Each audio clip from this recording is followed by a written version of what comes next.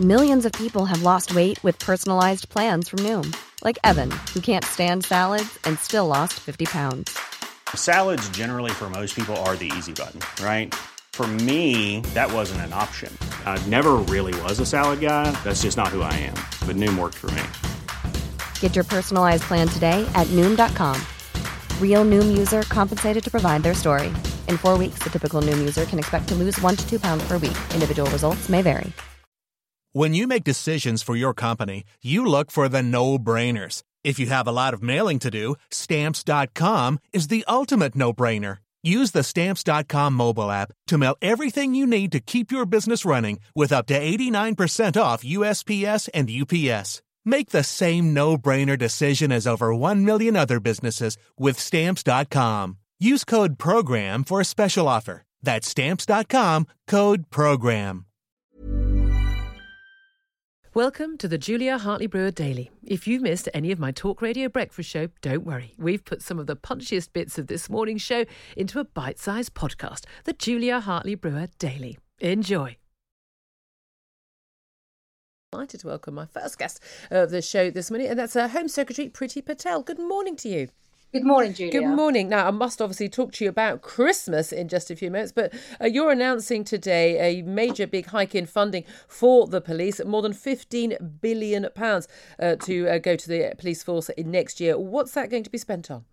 Well, policing is expensive business, and it's right that we continue to invest in our police officers. A lot of that money is going into the recruitment of more officers, but at the same time, we have money going into counter-terrorism, police officers, training, recruitment, equipment, and effectively driving crime down. That's what the British public voted for just over a year ago now, Julia, as you'll remember in the general election. And don't forget, this year has been a really difficult year because of coronavirus. And I've had to ask the police to do more than ever before. And, you know, for us, this is about backing the police, enabling them to do their job, but fundamentally, you know, driving crime down. And we're seeing some amazing results. We've seen some incredible results throughout the year. Will the police be getting a pay rise, though? A lot of people are rather unhappy about the fact that Dominic Cummings apparently got a 40k pay rise at a time when we were saying there wasn't any extra money for any public sector pay rises. Well, as you know, we've made a massive commitment in terms of police funding and actually also to help recruitment. Of course, money's gone into that.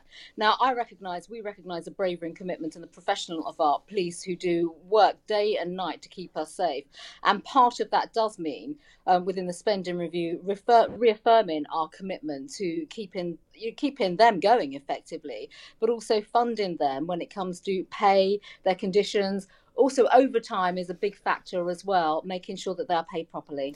Are you happy about a lot of the police priorities at the moment? We know we have sort of a hands-off policing arrangement. It's up to chief constables and police and crime commissioners who are elected to sort of dictate exact priorities for each individual police force. But in terms of policing of people during lockdowns, during tier restrictions, as opposed to actually attending when someone has been the victim of, say, a burglary, an awful lot of people say, no, can't get the police to turn up at all, but police turning up for what many people would consider to be very minor breaking of the law when it comes to COVID restrictions. Are you happy with the way that the police are assigning their duties at the moment?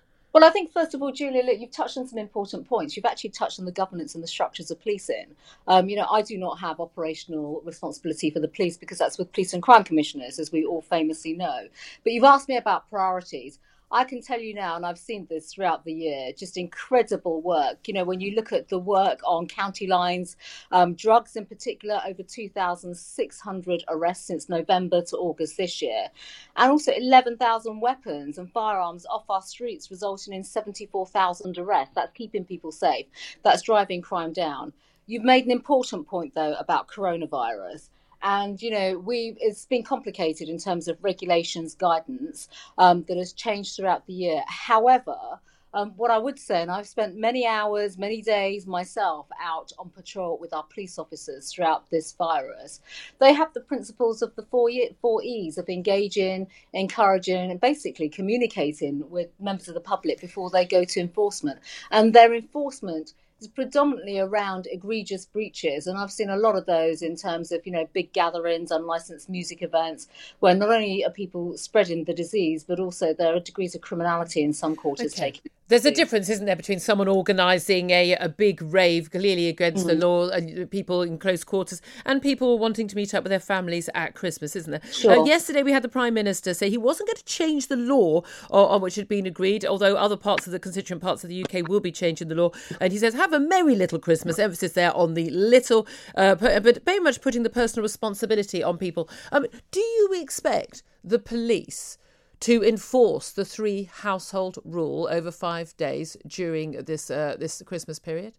Well, I think, first of all, the Prime Minister has made such an important point about people being conscientious and taking responsibility and making choices for themselves. I think that's absolutely vital. It's not for the police to go into private places. Obviously, public spaces, where the police effectively govern, and that is absolutely right.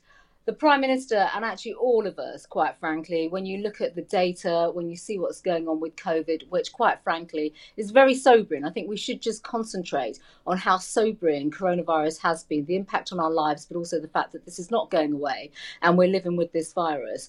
Every household will have to make, based on their circumstances, some very difficult and hard decisions as to who they see over Christmas. And no one from government, no one from the state can or should be doing that. So, individuals, as the Prime Minister has said, it's important that they make those decisions. They follow I'm sorry, I'm confused. So you're saying that the state, including the police, should not interfere with what people do on Christmas Day? It's about a personal responsibility and conscience. You asked me specifically about enforcement of the 3-household bubble. Now, the police are not going to be knocking on people's doors. But so they're not going to enforce it then? No, hang on. If there are mass egregious breaches taking place, and clearly that's what the police will be doing, enforcing the law and the guidance. But you've also made the point, and this is important, that households themselves must exercise their own choice and decisions as to how, who they spend their time with. And based on the data around coronavirus, Julia, you can see this as much as we all can. Coronavirus is raging across parts of the country. No, it's not raging. It's not raging across England. Not at all. It's not even a surge. This is winter. Respiratory diseases go up in winter. We don't have excess bed capacity at the moment. It's not the word raging. I mean, lots of the words that politicians are using about this disease simply aren't accurate. Well, I think if you speak to Public Health England and local directors of Public Health England across the country, they would take a very different view. No, it's not. It's not a matter of opinion. It's fact. We just look at the data. Well, they take that view based on data, and the deaths alone, as we have seen, the number of deaths is 612 deaths, and that is down to coronavirus. The number of cases that's people dying with coronavirus positive. It doesn't necessarily mean that was the main reason they died. The latest daily figures on coronavirus are actually 25,000 cases. Hospitalisations are increasing on a daily basis, and I think they do in December every year. Well, that's because of all sorts of other aspects, but this is very specific to coronavirus. Can I just clarify that? You trust, you're somebody who's very much seen as sort of on the libertarian side of the Conservative Party.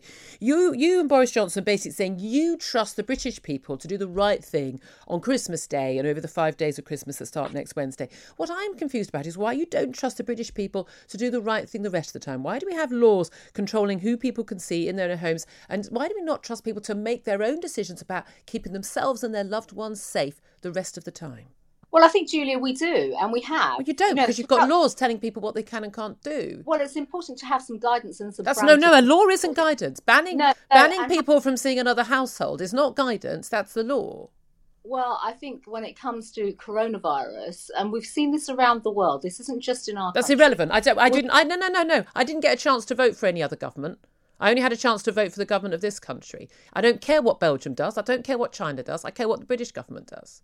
Well, I think, quite frankly, the government has done the right thing with the laws that we have put in place, because it's public health protection that matters and has mattered. How many deaths, what level of deaths do we have to get down to before we get our freedoms back? How many vaccines have to be rolled out before we get our freedoms back? Do you have an idea in your head of what they should be? Well, we want people to be vaccinated, and that is now taking place. And this isn't 138,000. This isn't about a number on vaccines or levels of death. The fact of the matter is, it's a duty of government to, work night and day to prevent excess deaths, and this government has been doing that. No, that's not the only duty of the government. Governments have lots of duties about people, keeping people safe, including allowing people to live their lives freely as free individuals.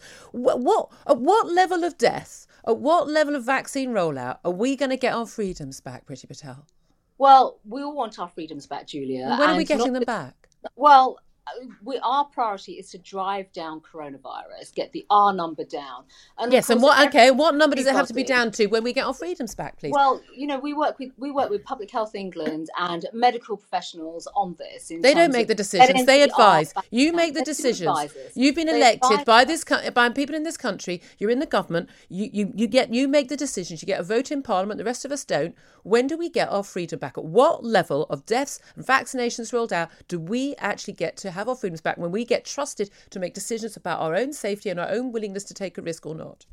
I think it's worth bearing in mind, Julia, that, when the R value has come down, various lockdowns and more freedoms have been put back in place. And that's when obviously people have the freedoms to live their life.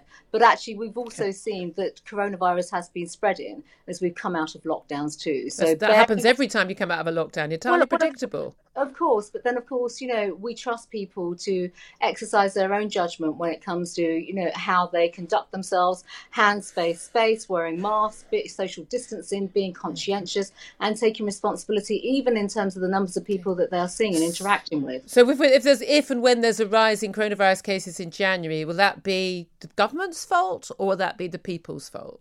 No, well, look, we're not going to pinpoint blame. This is collective across society. We are seeing coronavirus spread. Therefore, we all have responsibility, all right, both government and individuals, to be conscientious, from our side in terms of the advice and guidance we give, but also in terms of, people making choices and decisions as to who they see, for example, how many interactions they have, how many households and family members that they're coming into contact with. And it's hard, Julia. Let's be clear, it's very difficult, it's frustrating, and I can completely appreciate and understand that people feel highly restricted. It is a deeply undesirable situation, but we have to think about the spread of the virus and also protecting public health. Okay, just finally, very, very quickly, are we going to get a Brexit deal or not? Well, I can't speculate on the deal, but I can tell you now everybody is working flat out and the Prime Minister is absolutely committed to keeping these talks going. But I should emphasise, we will not accept anything that undermines our ability to control our own laws or undermines our independence as a sovereign nation. OK, Priti Patel, Home Secretary, thank you very much indeed. Talk Radio Breakfast with Julia Hartley-Brewer and The Times.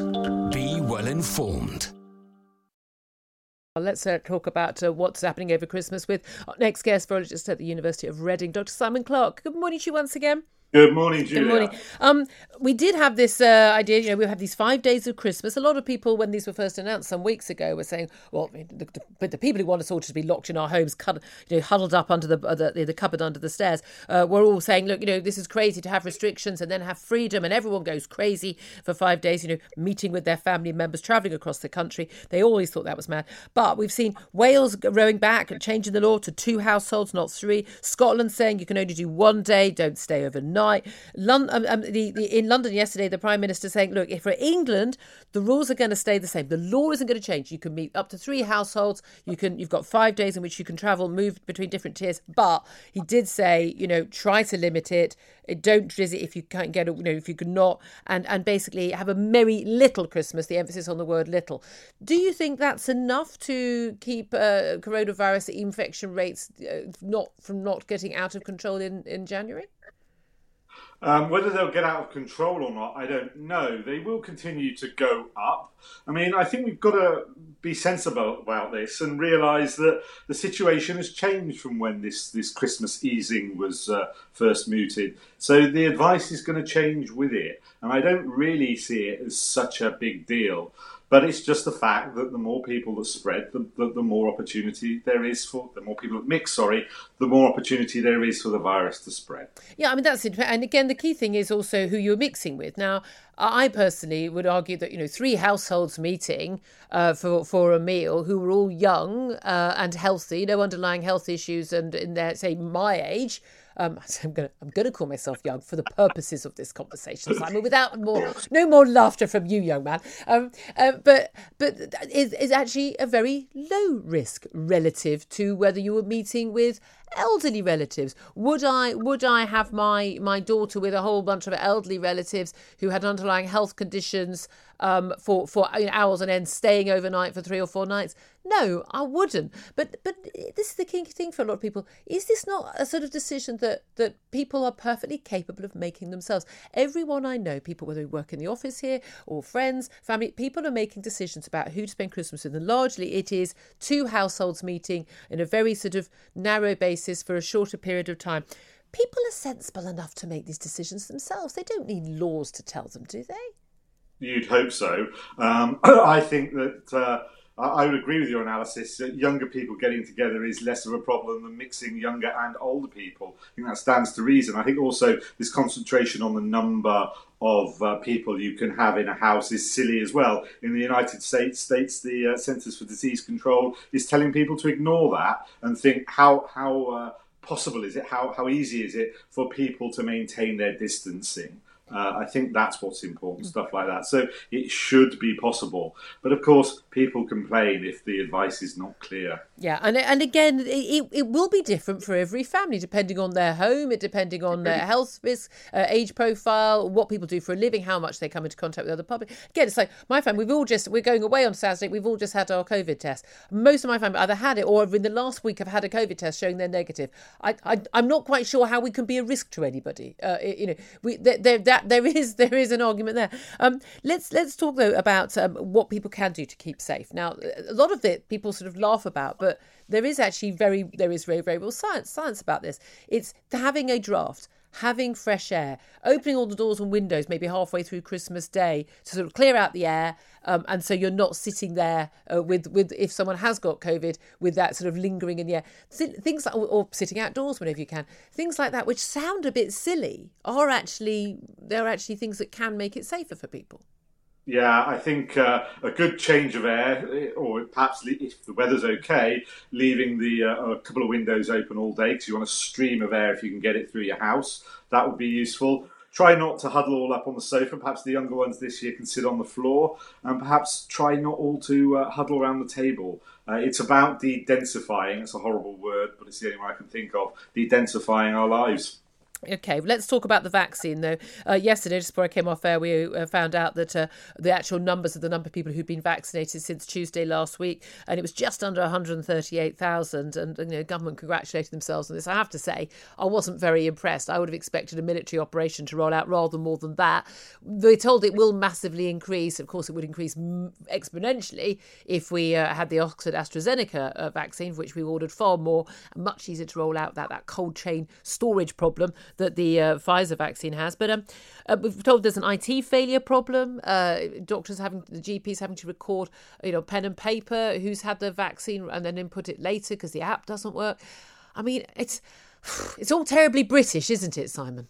Yeah, I thought when I heard that, this again. You would think, wouldn't you, that the Department of Health would say, we don't have accurate numbers for you at the moment, rather than have to report a number and come back and say, oops, we got it wrong. Yeah, but I mean, are you disappointed in those numbers? Or, I mean, I know it's going to go up, but there does seem to be a view that we'll get better at it. I'm thinking, why can't you start better? At the moment, we've actually only got enough vaccine to jab 400,000 people because they don't know for sure that they're going to be getting the second doses for people. They said they're going to get 2 more million by the end of the year. Yeah, but until it's actually here, these things can have production problems all along the way. I certainly wouldn't go risking it until I actually had them in the back, in the freezer in this country. So, okay, but 400,000 would have been nice would, yes. Yeah. But it's not great. No. Again, a lot of people saying, I'm not government bashing for the sake of it. I just was really surprised it was so little. I've been asking for months now of ministers, have you got a plan? The moment you've got the vaccine, literally the moment you've got it in your hands, how you roll that out as quickly as possible. And GPs making phone calls and sending letters seems to me to be a very slow way of doing it. It is, and it's not like we haven't known this is coming for months. No, exactly. Simon Clarke, always good to talk to you. Thank you. Talk Radio Breakfast with Julia Hartley-Brewer and The Times. Know your times. When you're ready to pop the question, the last thing you want to do is second-guess the ring. At BlueNile.com, you can design a one-of-a-kind ring with the ease and convenience of shopping online. Choose your diamond and setting. When you find the one, you'll get it delivered right to your door. Go to BlueNile.com and use promo code LISTEN to get $50 off your purchase of $500 or more. That's code LISTEN at BlueNile.com for $50 off your purchase. BlueNile.com, code LISTEN. Hey, it's Danny Pellegrino from Everything Iconic. Ready to upgrade your style game without blowing your budget? Check out Quince. They've got all the good stuff, shirts and polos, activewear, and fine leather goods, all at 50 to 80% less than other high-end brands. And the best part? They're all about safe, ethical, and responsible manufacturing. Get that luxury vibe without the luxury price tag. Hit up quince.com/upgrade for free shipping and 365-day returns on your next order. That's quince.com/upgrade.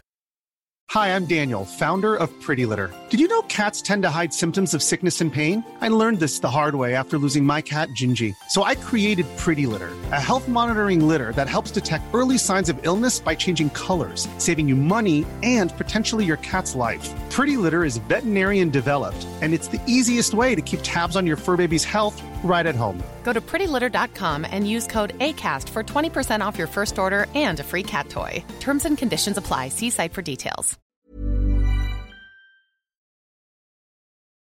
First up, though, what's going to be happening today with an announcement on tiers? The review was carried out yesterday by the government. Of course, London went up from Tier 2 to Tier 3 rather earlier than people expected. But today we're waiting to find out if large swathes of the country currently in Tier 3 may well finally see hospitality be opened. And one man who's certainly hoping for that for Greater Manchester is the Mayor of Greater Manchester, Andy Burnham, who joins us now. Good morning to you. Good morning, Julia. Have you had any hint at all from government about whether or not you're going to see hospitality reopened in your city? No, nothing at all, I'm afraid. I've been urging them over the airwaves to look at the evidence because we're in a really much better position today than when we were a few weeks ago when the first tier decisions were made. If we were given the same consideration as London, then we would be in Tier 2 at the end of today. But Julia, my worry is they've made a mistake over Christmas. That much is clear. I think they may be about to overcompensate now by being cautious on the tier decisions. And that will be very hard on people here who've made many sacrifices to get to this point. OK, so we've got 34 million people across England right now, more than 60% of the population in Tier 3 after, of course, 9 million plus Londoners and others were put in the other day. But there was a strong argument, I remember discussing it with you at the time, that actually Manchester should never have been in Tier 3 in the first place, that you already were seeing falling infection rates. But certainly if we're looking at our numbers, infection rates, number of cases, all of that, on all those grounds, Manchester should move down a tier, and indeed so should some other parts of the country, Leeds, Leicestershire as well. But the government has never actually told us what the criteria are for moving up or down a tier. Well, they've told us what the criteria are, and they are numbers of people in hospital, cases in over 60s. But they haven't said the actual point at which you go up or down. That's the point. They haven't set the threshold within those criteria. So you're right, people are left not knowing whether we've met it or not, but we are way below, not just London, actually, where Liverpool also was when it went into Tier 2. And the hard thing will be for people, well, hang on a minute, we're doing what you're asking us to do. Is there no light at the end of this tunnel? And that's the difficult thing, I think, about all the decisions today. And if I'm honest, Julia, I don't believe personally, from a health point of view, that there is a big difference between Tiers 2 and Tiers 3. Let me just explain why. If you close all hospitality at this time of year, particularly, you create a much bigger risk of many more gatherings in the home. And all of the experts say that is where the virus spreads the most. From an economic point of view, though, there's a huge difference between Tiers 2 and 3. Tier 3 is very, very damaging to cities in particular. So that is my view. I think decisions could be safely taken about Tier 2 today. I think they would have been even safer still if they'd changed the rules over Christmas. Yeah. But we are where we are. I'm a little bit clear. You're saying you don't think there's a bigger health difference. I mean, again, I completely accept your argument on the economic case and people gathering in the home. That would make Tier 3 more of a risk than Tier 2 then. Well, genuinely, I think the evidence is finally balanced there. Greater Manchester Police are expecting a busier New Year's Eve if we're in Tier 3 than if we're in Tier 2. And what does that say to you? It says to you that there will just be more spontaneous gatherings in homes. And, it's hard because hospitality creates a regulated environment. They've spent thousands and thousands and millions of pounds actually putting in those measures. So why is it better to have people not in those places but in other types of gatherings where the risks may be greater? I personally don't think any of this was properly thought through back in November. we should have had, I said it at the time though, I think on your programme, we should have had a more kind of balanced approach to the tiers where retail wasn't given this complete green light that it's been given. Hospitality was given permission to open. And then we should have had a more modest window over the Christmas period. Well, let's come back to Christmas, because you said a little bit earlier the government's made a mistake over Christmas. So you want to have less restrictions on hospitality. It sounds like you want some more restrictions on non-essential retail, but you want us to have more restrictions over Christmas. It sounds pretty incoherent, if you don't mind me saying, Mr. Burnham. But what's the mistake over Christmas? What should the government have done? It's not incoherent at all, Julia, because it's basically calling for a steady approach all the way through December and January without all of this sort of, feast, sort of famine type thing that they're doing. So over Christmas, let me just explain what we do as a family, if that helps. We don't gather for 5 days. Now, I don't know about other people's families, but to be honest, does anyone gather for 5 days? I did wonder about that, yeah. Isn't that to allow travelling time for people? Well, I don't know. I guess so, but it doesn't take all that long to travel, does it? In most parts of the UK. But that's the problem. It created a big window where they were sending a message. Oh well, the rules are lifted and you can have a period of freedom from them. And I think that was the problem. They should have adopted a steadier approach all the way through this, because it's going to be tough for people if they're just told today hospitality can't reopen, because let's be honest, Julia, there's going to be no real review in the middle of Christmas and New Year. The next review will be in the middle of January, and that is a bleak prospect for the hospitality industry. I'm hearing that people have delivered beer to pubs yesterday in the expectation or the hope that they're going to be allowed to reopen. The money that they will lose will be colossal if there's a negative decision today. Yeah. Again, I've always argued against the closure of hospitality for all the very real reasons that you have, data-backed reasons that you outlined there. But what I don't understand, though, is that you've been in favour of Labour official policy, which was for lockdowns. And we know what happened with the lockdown, which happened in Wales under the First Minister, Mark Drakeford, a Labour politician. 17-day lockdown over half-term, when schools were closed. I mean, it was literally textbook what Keir Starmer had been calling for. Now we've seen the infection rates in Wales go sky high, far higher than other parts of the United Kingdom. And they talked about, they're going into tier 4 just after Christmas, which is, to all intents and purposes, another lockdown. Why do you support lockdowns but not some of these tier restrictions? Because I think we need shorter periods of firm restrictions that actually work and get the cases down. But it didn't in Wales. Why would it work in England but not in Wales? But this is the thing. So lockdowns can be constructed in different ways, and I've not necessarily signed up to anyone's version in Wales or elsewhere. My call, when we had the recent national lockdown, was for schools to be included, because I believe that would be the only way that would truly bring the cases right down. So I can only argue for what Wales did close schools. It was over half term. Look at the figures, Julia, over the April lockdown and the more recent one. They do national lockdowns are the only thing, in my view, that turn the cases actually the line downwards. That's the only thing that has been proven to show. And what happens when you come out of lockdown? You then can give people less onerous restrictions. That's the whole point. If you have a shorter period of a stricter lockdown, you can give people more of their life back. The strict lockdown, exactly the thing that they had in Wales for 17 days, exactly the time period your party leader talked about, did all of that, and they've got rising infection rates. Well, I would have said it wasn't long enough, personally, if you'd asked my view about that. I didn't Keir Starmer talked about 2 or 3 weeks. 17 days is 2.5 weeks. That's exactly what Labour was calling for. No, I would say both of them should have been done earlier, as Sage advised. So they said it should have been done in September to get ahead of the second wave. And they said, as I understand it, it should have been firmer. So, what do you think would have happened in October if we'd had a month-long lockdown in September? I mean, let's just pie in the sky this. What do you think would have happened in October? Well, the height of the second wave would have been lower. Absolutely. Okay. What we saw in October, let me answer the question. What we saw in October and what we saw in November was a second wave that kept growing and growing. And it was only when the national lockdown came in that turned around and came back down the other way. That's not true. Infection rates were going down in large parts of the country before the lockdown came in. I don't know if that. I can assure you, we get Ofcom complaints about every single thing we say. I make sure I've got a factual basis for everything I say. The official. No, it's not a matter of opinion. It's not some crank on Twitter. The official data showed infection rates were going down before we went into lockdown. Let me ask you a question. You don't believe in lockdowns. Did the national lockdown in April have any effect on the cases, in your view? The national lockdown, which I supported at the time when we went into it, was there for two specific reasons: to protect the NHS and to flatten the curve, so we didn't have so many people in the first wave of a pandemic. We knew very little about a virus, and we needed to make sure we didn't have everybody getting ill at the same time and not getting treated. Yeah, lockdowns were there. So no, the lockdown worked. The lockdown worked, as in we didn't have a.